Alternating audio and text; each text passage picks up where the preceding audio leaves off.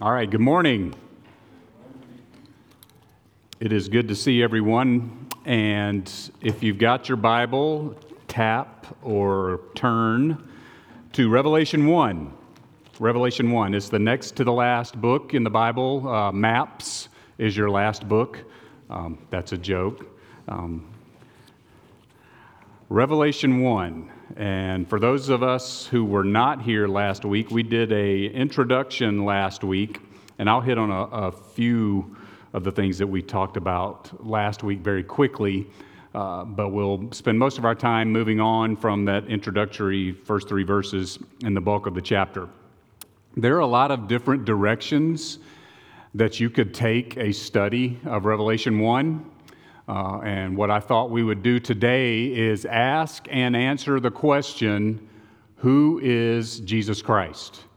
Who is Jesus Christ? Because I believe in Revelation 1 we see one of the clearest, if not the clearest picture of who Jesus Christ is in the Bible, certainly collectively in one passage. In fact, John Walvoord, who is a former president of Dallas Theological Seminary, in speaking of just the first 8 verses of Revelation, says this: if no more had been written than that contained in this introductory portion of chapter 1, it would have constituted a tremendous restatement of the person and work of Christ, such as found in no comparable section of Scripture. And that was just speaking of the first 8 verses. So I think what we see in chapter 1 is a very clear picture of who Jesus Christ is. And so we're going to ask and answer that today. And what we're going to see is that Jesus is God. Jesus is our Savior. Jesus is eternal. We're going to see that Jesus is our identity, that He is head of the church, that He is the righteous judge, that He is the Son of Man, and that Jesus is our comfort. And because Jesus is all those things, it should and could impact the way that we live our lives. And in fact, Austin has already taught the application for this, so if you weren't 100% sure, go back and re-listen to Austin's message that he just preached in the first service, because there's a great deal of what is in 2 Peter that's applicable to the changes in the way that we should live our lives in light of the revelation of Jesus Christ. So, the revelation of Jesus Christ. We talked about this last week. What is an apocalypse? Hint, it is not, and doesn't have anything to do with zombies, doesn't have anything to do with explosions or with meteors. Ian has his hand up. Ian, what is an apocalypse? It's a revelation. Actually, if you're reading the slides, it's up there. It's an uncovering. It's an unveiling. It's removing the veil. In terms of the Scripture, it is this is where notes are handy. It is the disclosure of a truth previously unknown. And that Greek word for revelation is apocalypso. And that's where we get our word apocalypse. So it's nothing scary. It's nothing, like, again, zombie related, but it simply means an unveiling or an uncovering. And that is what this book is. It is the uncovering, the unveiling of Jesus Christ. God gave this message, and we see this in the first 3 verses. God gave this message, this uncovering, to Jesus, who then gave it to an angel to communicate with John, so that John could write it down and that we would have the book that we have today, which is the book of Revelation. That's how this message came down. It is a message about the things that are to come, and it was written, as it tells us, to His servants. Who are the servants of Christ? Just yell it out when you know. We are. John was a bondservant. Anyone who is a believer in Christ is a servant of Christ. It simply means those of us who have submitted our wills to His will. That is a bondservant. We see in verse 2 that John is giving us the word that he got from Christ, and it is a complete and accurate record of what Christ told him and what he saw, the testimony. And in verse 3, it closes with a beatitude, a blessing. Who is it that is blessed by revelation? Believers. It tells us specifically in verse 3, right? Who are the ones who are blessed by this book? It's open book. You can read it and look and answer. The person who reads it, and who? And the person who obeys it. Blessed is he who reads aloud the words of this prophecy, and blessed is he who hears and keeps or obeys this prophecy. So that doesn't mean that just by virtue of me saying it out loud that I get it, or that just by sitting here and having the words come into your ears and then your brain processes it. You actually have to think on and apply these things in order to receive the blessing, which doesn't mean that your bank account gets filled up at 12 o'clock today when we're done. It means you'll just simply have happiness and contentment. That is the blessing. It's a happiness. It is a contentment. So, we will be happy when we read and study and obey what is taught here. And that is the beginning, that is the revelation of Jesus Christ. So, to start, I'm going to read, and we're just going to read chapter 1 today because a blessing is promised when we read and hear this. That's the first steps here, right? So let's do it. The revelation of Jesus Christ, which God gave him to show his servants the things that must soon take place. He made it known by sending his angel to his servant John, who bore witness to the word of God and to the testimony of Jesus Christ, even to all that he saw. Blessed is the one who reads aloud the words of this prophecy, and blessed are those who hear and who keep what is written in it, for the time is near. John, to the 7 churches that are in Asia, grace to you and peace from him who is and who was and who is to come, and from the 7 spirits who are before his throne, and from Jesus Christ, the faithful witness, the firstborn of the dead, and the ruler of the kings on earth. To him who loves us and has freed us from our sins by his blood and made us a kingdom, priests to his God and Father, to him be glory and dominion forever and ever. Amen. Behold, he is coming with the clouds, and every eye will see him, even those who pierced him, and all tribes of the earth will wail on account of him. Even so, amen. I am the Alpha and the Omega, says the Lord God, who is and who was and who is to come, the Almighty.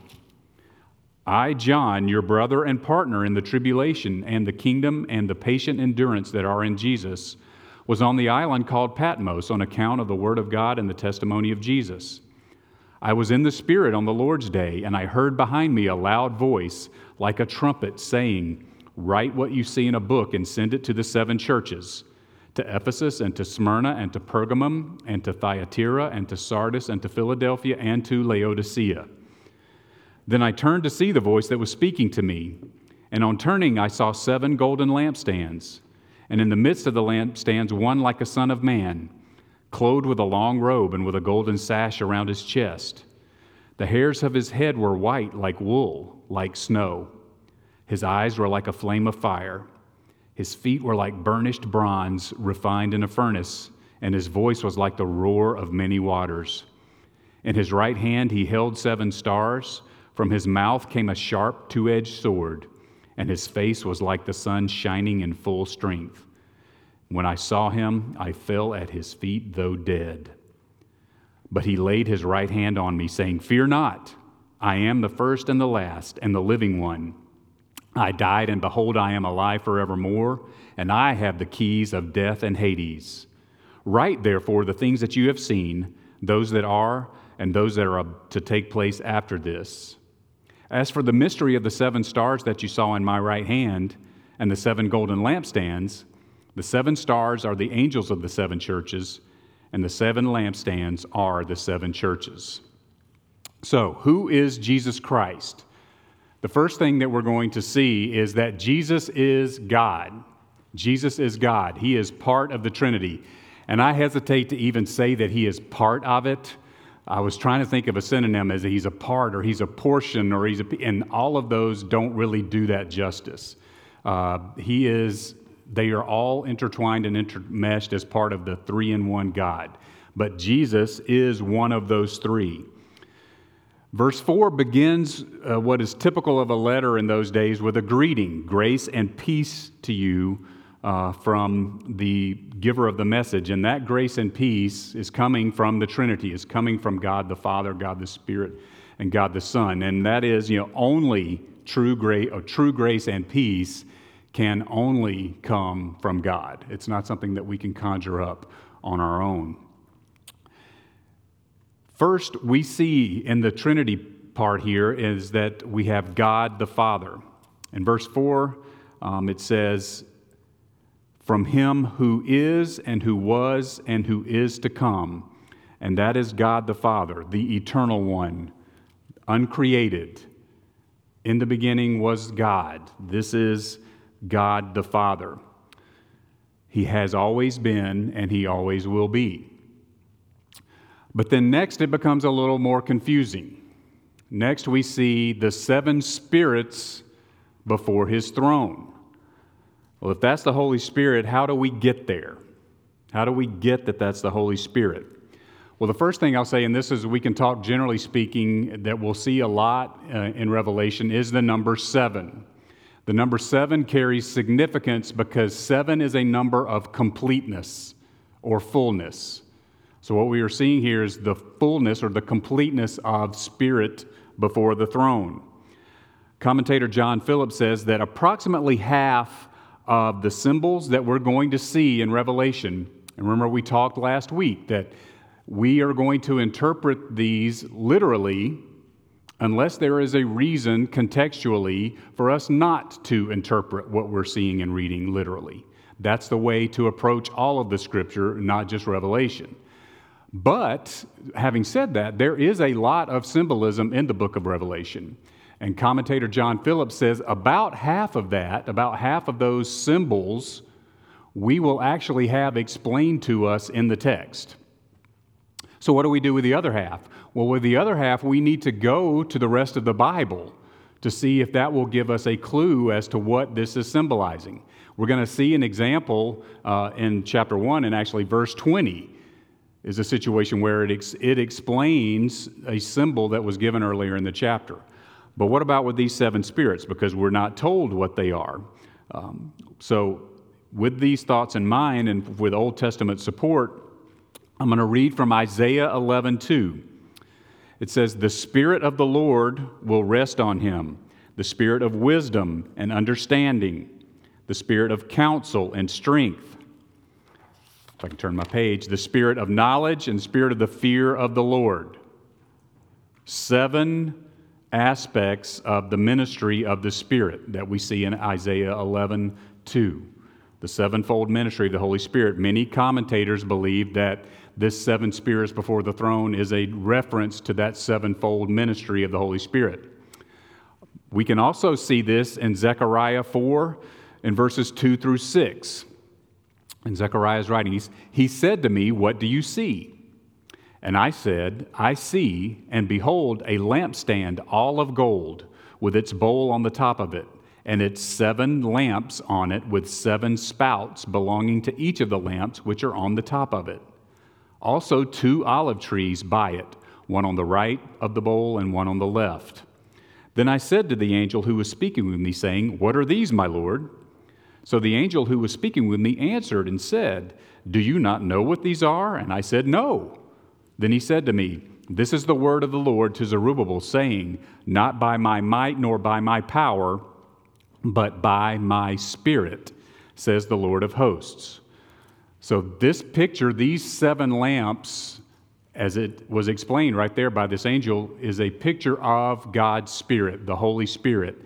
And what's pictured in Zechariah is this lampstand with 7 bowls beside 2 olive trees. And these olive trees are producing the oil that is keeping this lamp, these 7 lamps, continually lit.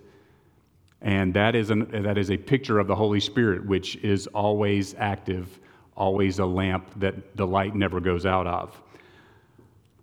Those two Old Testament references help us to see that this is seven spirits before the throne, that this is speaking of the Holy Spirit. Now, there are some that would argue that this is not the Holy Spirit, but rather perhaps angels. One problem with looking at that is in the context. So in this greeting, we have God the Father, who was, who is, and who is to come, then these seven spirits, and then, what does it say? And from Jesus Christ, the faithful witness. So in between the Father and the Son, would it make sense for there just to be a group of angels? If he's speaking of this grace and peace from this message from God, from the Trinity, contextually, it simply makes sense that this is the Holy Spirit and that God in His wisdom chose to give us this picture of the seven spirits before the throne as the Holy Spirit. The Old Testament references that we looked at offer great support that this is, in fact, God the Spirit. So we have God the Father, who was, who is to come, the Holy Spirit, the seven spirits before the throne, and then clearly we see, and from Jesus Christ, the faithful witness, the firstborn of the dead, and the ruler of the kings of the earth. Jesus Christ is God the Son. It says He is the faithful witness. What does a witness do? A witness testifies, right? And if they're a good witness, we would expect that they're giving truthful testimony. He is the faithful witness. Christ is both acceptable and able to testify about the things that are to come. Remember, this is a book about the things that are to come, primarily. It says that He is the firstborn of the dead. And so, well, wait a minute. Christ was born, Christ was created. No, this is not telling us that Christ is a created being. This word for firstborn actually is preeminent. And what this is telling us is not that Christ was a created being, is that He was the greatest of those who have been raised from the dead. He is the first that was raised from the dead. He is the greatest that was raised from the dead. The Greek word actually connotates supreme authority. And if you think back in the society and the times that the Bible was written, being the firstborn carried extraordinary significance. The firstborn son had greater rights as an heir than the other children that would follow. And Christ is the preeminent one. He is the firstborn. He died. He was the first to raise to eternal life. Next, we see Christ described as the ruler of the kings of the earth. Jesus is sovereign over nations. In Daniel, it says that He sets up kings and He deposes them, or He removes them. No ruler is currently ruling on the planet. No political leader, no king is ruling without Christ having allowed him to be there. Jesus is currently using evil men in places of authority on this earth to work for His purposes. And one day He is going to return to earth and He is going to reign forever. He will be removing them from their places. We see a great picture of this in Psalm 2. Psalm 2 says, "Why are the nations in an uproar and the peoples devising a vain thing? The kings of the earth take their stand and the rulers take counsel against the Lord and against His anointed, saying, 'Let us tear their fetters apart and cast away their cords from us.' And He who sits in the heavens laughs. The Lord scoffs at them. Then He will speak to them in His anger and terrify them in His fury, saying, 'But as for me, I have installed my king upon Zion, my holy mountain. I will surely tell of the decree of the Lord. He said to me, "You are my son. Today I have begotten you. Ask of me, and I will surely give the nations as your inheritance and the very ends of the earth as your possession. You shall break them with a rod of iron, and you shall shatter them like earthenware. Now, therefore, O kings, show discernment. Take warning, O judges of the earth. Worship the Lord with reverence and rejoice with trembling. Do homage to the Son, that He not become angry and you perish in the way, for His wrath may soon be kindled. How blessed are all who take refuge in Him." Jesus isn't just going to rule over the nations when He returns, when He comes again. Jesus is ruling over the nations now. He is ruling now. He will rule for eternity.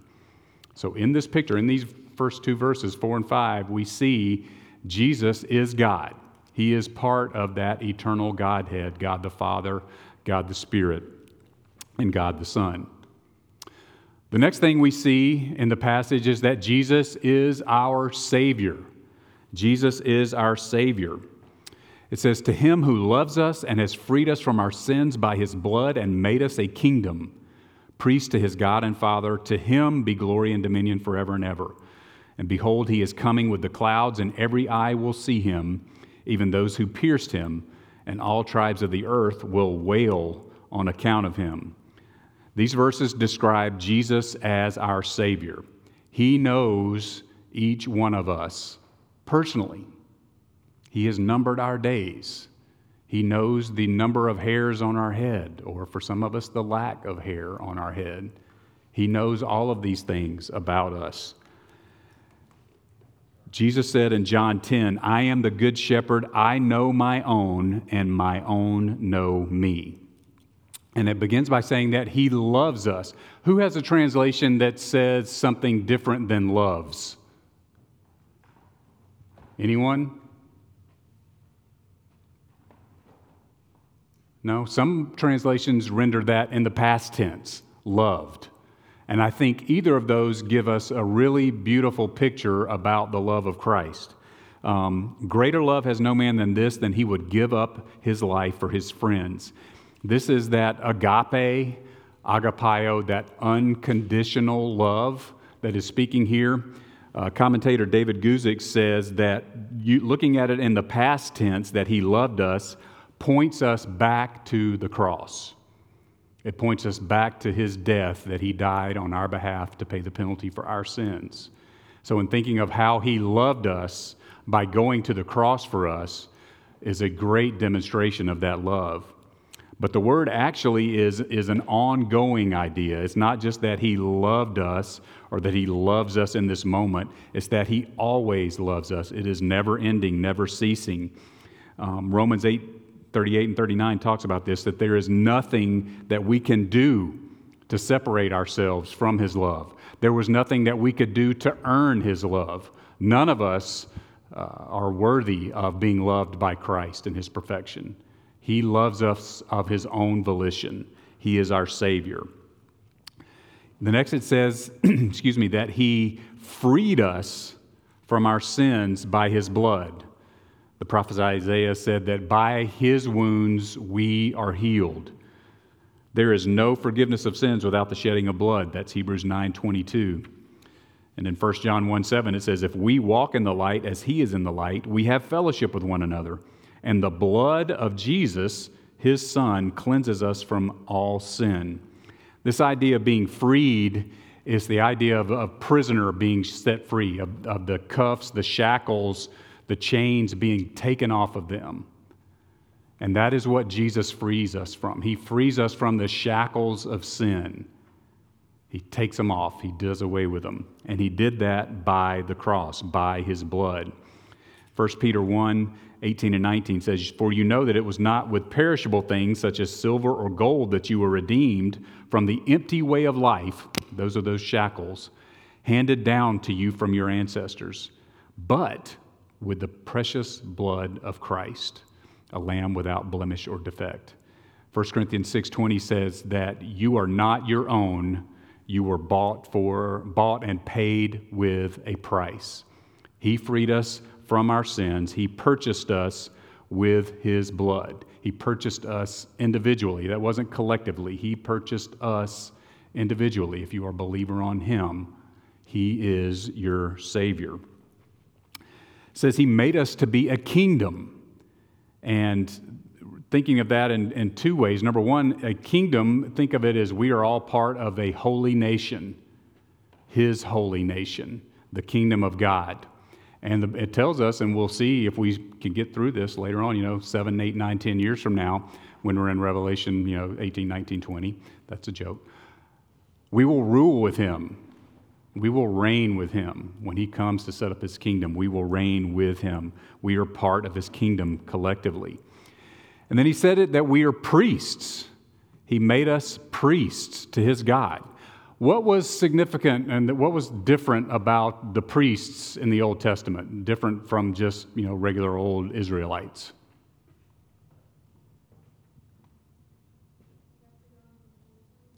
They got to go into the holy place. Exactly. The priest, just anybody couldn't go into the inner parts of the temple, and only the high priest could go into the Holy of Holies, which was where the Ark of the Covenant was. And he could only do that once a year. So the priests were God's representatives for the people. They offered sacrifices on behalf of the people, and God spoke through the priests, or the priest asked for forgiveness on behalf of the Israelites. Just anybody couldn't go offer the sacrifice. It had to be done by a priest. There were very strict rules about that. But now, in the new covenant, that has changed. He has made us priests. We all have access to God, individually, personally. We don't need an intermediary. Jesus has made that possible for us.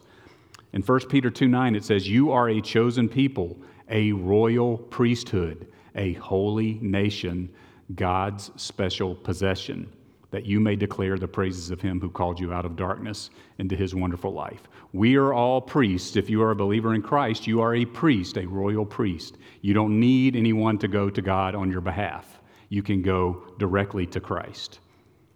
And it says he's coming back. He is coming back. Behold, he is coming with the clouds. He left with the clouds in Acts as he rose, and he is coming back with the clouds. That's how he's going to come back. And it says, every eye will see him, even those who pierced him, and all the tribes of the earth will wail on account of him. People, when he returns, will see him for who he is.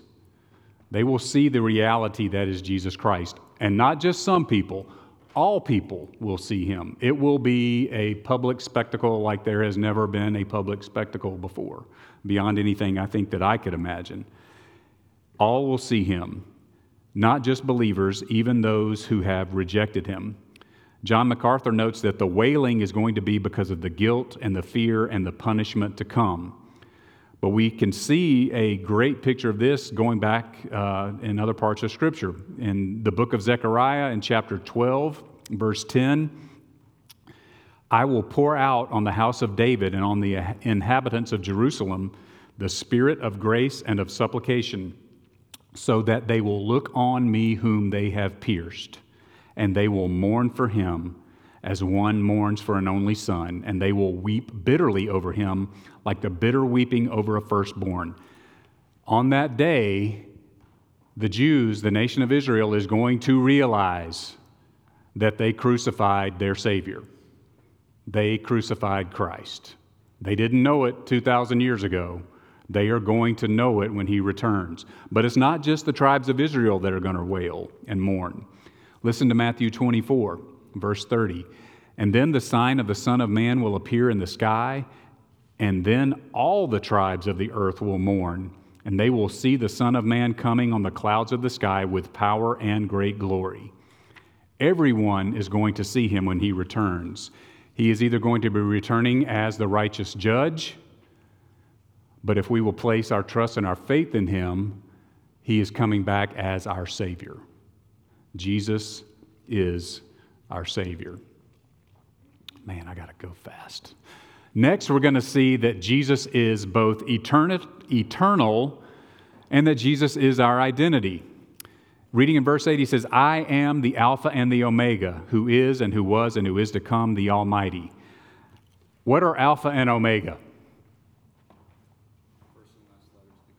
The first and the last letters of the Greek alphabet.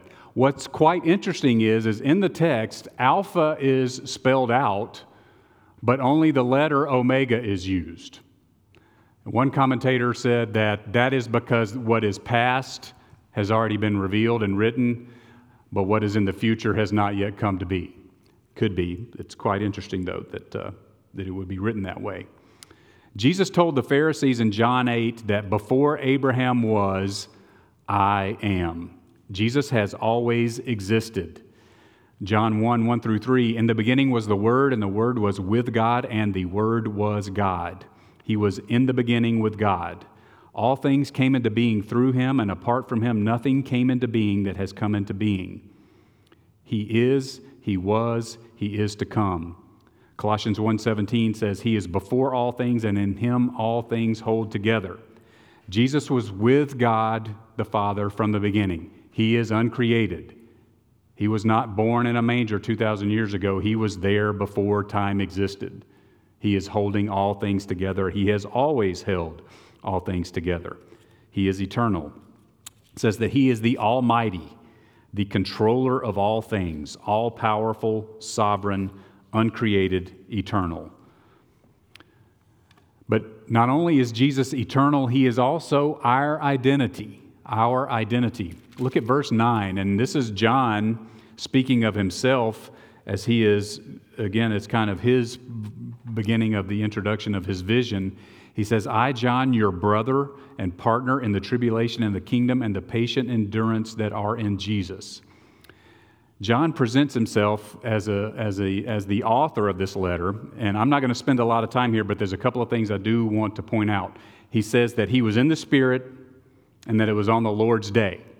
What in the heck is he talking about? Well, what in the Spirit is essentially he was taken to the future, to another place. Potentially, you could see that into a spiritual dimension to be able to see things that were going to happen in the future. This was not a dream. Okay, a dream is something, who has had a dream in the last week? Probably all of us. May remember it, maybe you don't. This was the way that it's indicated in the text is that this was an event that was extraordinarily unusual. And I don't think somebody having a dream would really be considered unusual, even if it was, because who's ever had an unusual dream? We probably all had an unusual dream. This was something different. And then he said it was on the Lord's day. And there's no consistent agreement that I found here. Some scholars say that the Lord's day was simply Sunday. Sunday was the Lord's day. The problem with that, I don't want to say a problem, the challenge with that is that most of the time, at least in the New Testament, when it talked about Sunday, it was just the first day of the week. That wasn't really called in the New Testament the Lord's Day. We sometimes call it that now. But then there is another group that believes that this is referring to the day of the Lord, which is a picture of what we see later on in Revelation, his return in judgment. And the challenge with that is that when that is mentioned in the Scriptures, it's not usually mentioned as the Lord's day, it's mentioned as the day of the Lord. So this is written differently than either one of the two, what we think are the two best possibilities that he's talking about. I tend to lean towards this as being him seeing a picture of the day of the Lord, as opposed to it just being a Sunday, but I can't be dogmatic about that. But what I will say is that neither of those views takes away from the truth that God will reveal through John in this letter. The fact of whether it was on a Sunday or not, or whether clearly we are going to see a vision of the day of the Lord. Whether that's exactly what John was talking about here, we can't know with any certainty. But what we can know with certainty is that John closely identified himself with Christ. Christ was his identity. How did John refer to himself in his gospel? Anybody know? Did he say, I, John the Apostle? Is that how he constantly referred to himself in his gospel? He was the one who Jesus loved. He was the one who Jesus loved. And we see that here. Everything he's talking about, he sees through Christ. He sees Christ as being a part of everything. He said, John, your brother. He's not writing to family members. He's writing to his brothers and sisters in Christ. He sees himself as a member of Christ's family. And he says he's a partaker in the tribulation. And we talk about this actually extensively Wednesday night in our book study. This tribulation is a pressure. It is an external pressure that's causing inward strife. And that's what is promised for believers. And he was experiencing that. In fact, he had been sent to Patmos. He said he's writing from Patmos, this prison island, because he was being persecuted, because he had been sent there, because he was doing Christ's work. Everything about John that he is recording and writing, he sees himself through Christ. In Christ, the disciple whom Jesus loved, your brother in Christ, your partner in Christ, the kingdom of God, the patient endurance that are in Jesus. He says, I'm in Patmos, I'm on Patmos on account of the word of God and the testimony of Jesus. I was in the Spirit on the Lord's day.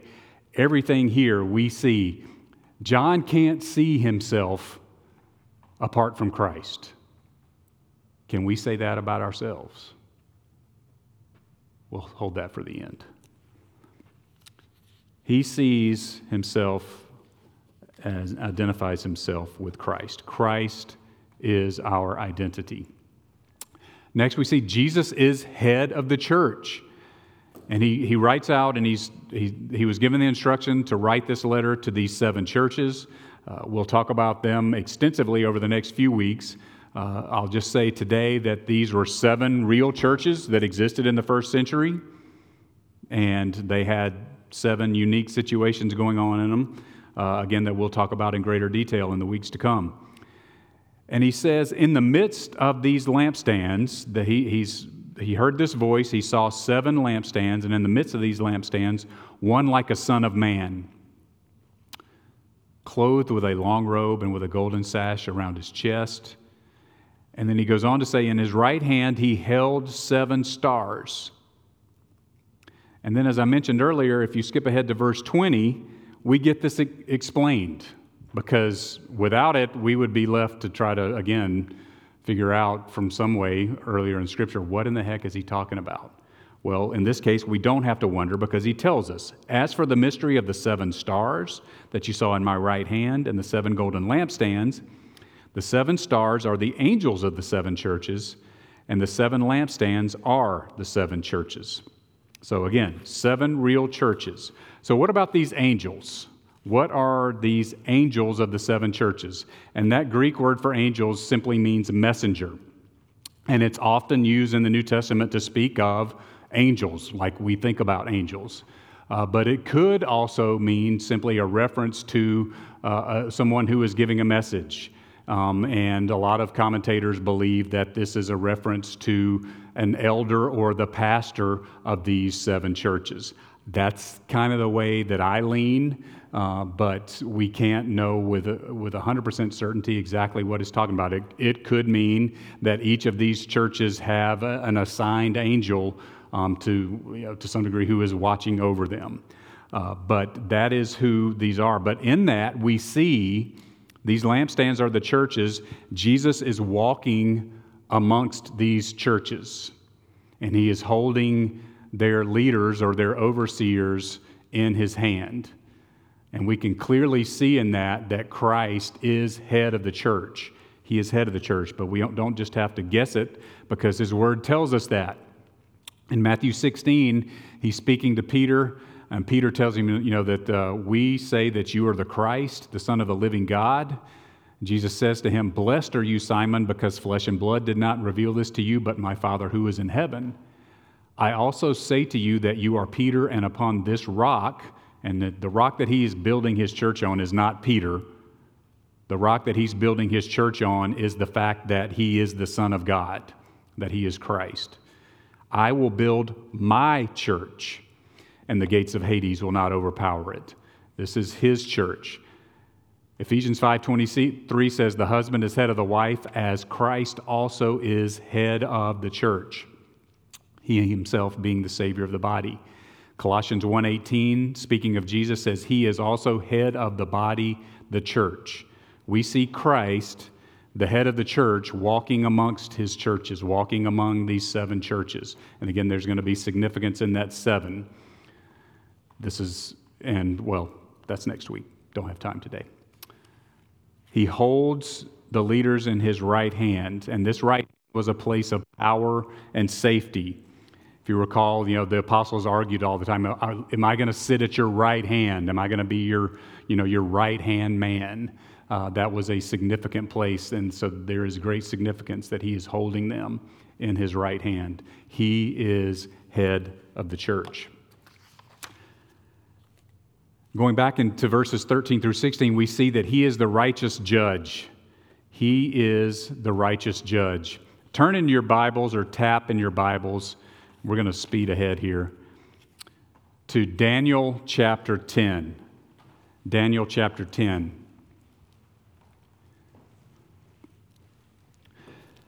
So we see here Jesus is the righteous judge. We're also going to see that he is the Son of Man. And if you get to Ezekiel, keep going. You're almost to Daniel. And Daniel chapter 10, Daniel has a vision. And we see in this, and I'm looking in verse 5, I lifted up my eyes and looked, and behold, a man clothed in linen, with a belt of fine gold from Uphaz around his waist. His body was like beryl, his face like the appearance of lightning, his eyes like flaming torches, his arms and legs like the gleam of burnished bronze, and the sound of his words like the sound of a multitude. And so I was left alone, and I saw this great vision, and no strength was left in me. My radiant appearance was fearfully changed, and I retained no strength. He goes on to say, I heard the sound of his words. I fell on my face in deep sleep with my face to the ground. Let's go back to Revelation chapter 1. What did John see? One like a son of man, clothed with a long robe, with a golden sash around his chest. The hairs of his head were white like wool, like snow. His eyes were like a flame of fire. His feet were like burnished bronze, refined in a furnace. And his voice was like the roar of many waters. Who did Daniel see?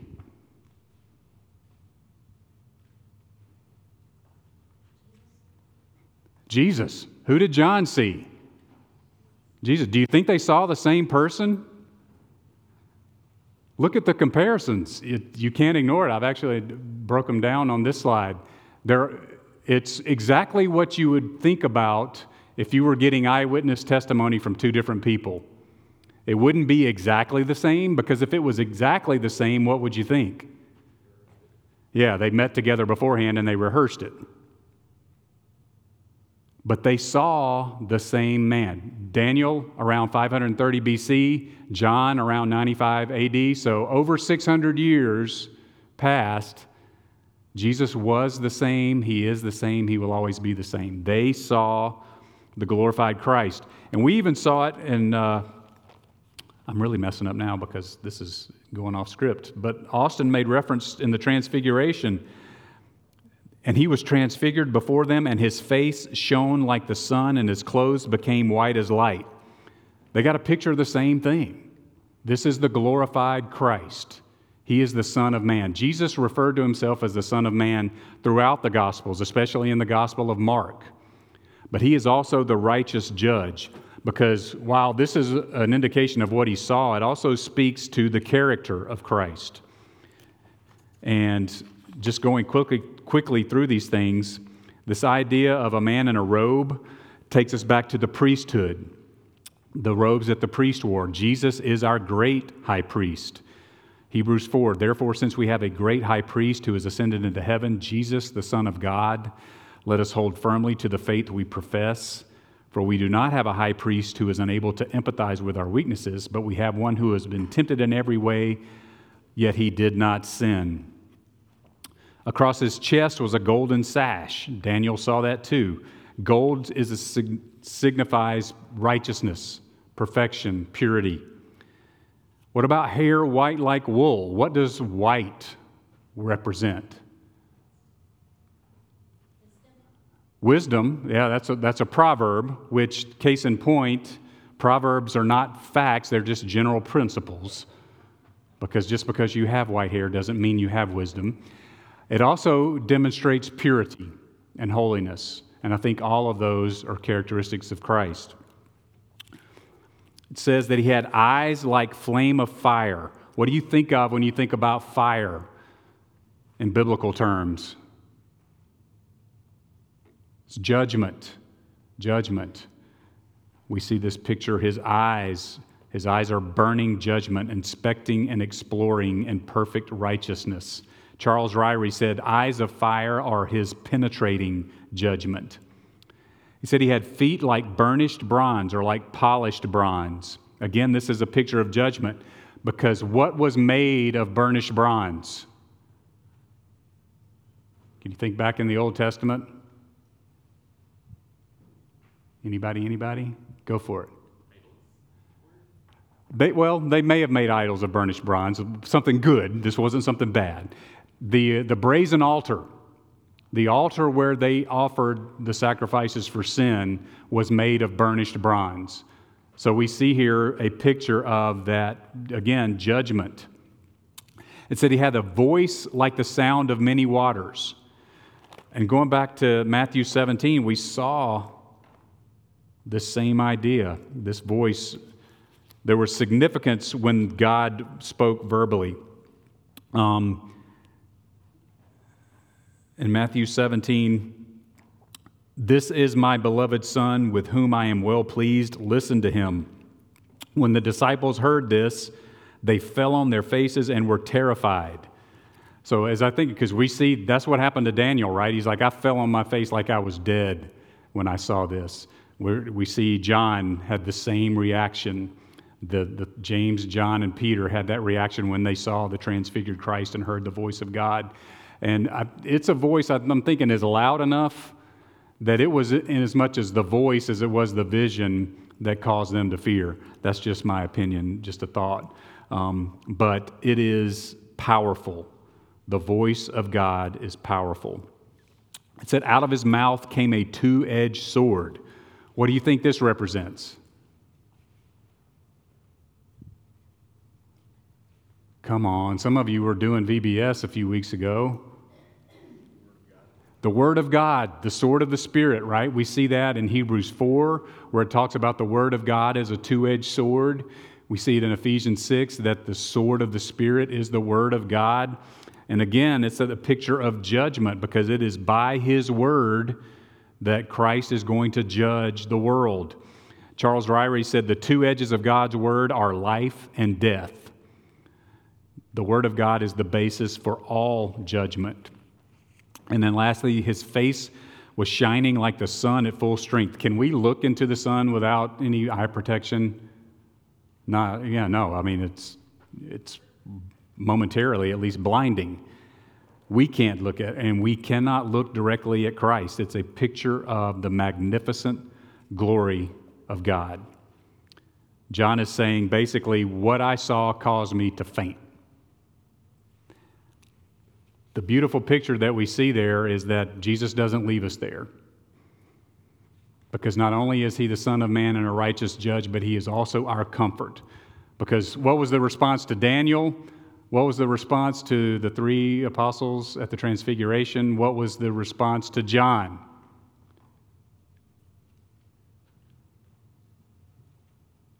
It's open book. It's on the screen. Fear not. Fear not. What's that?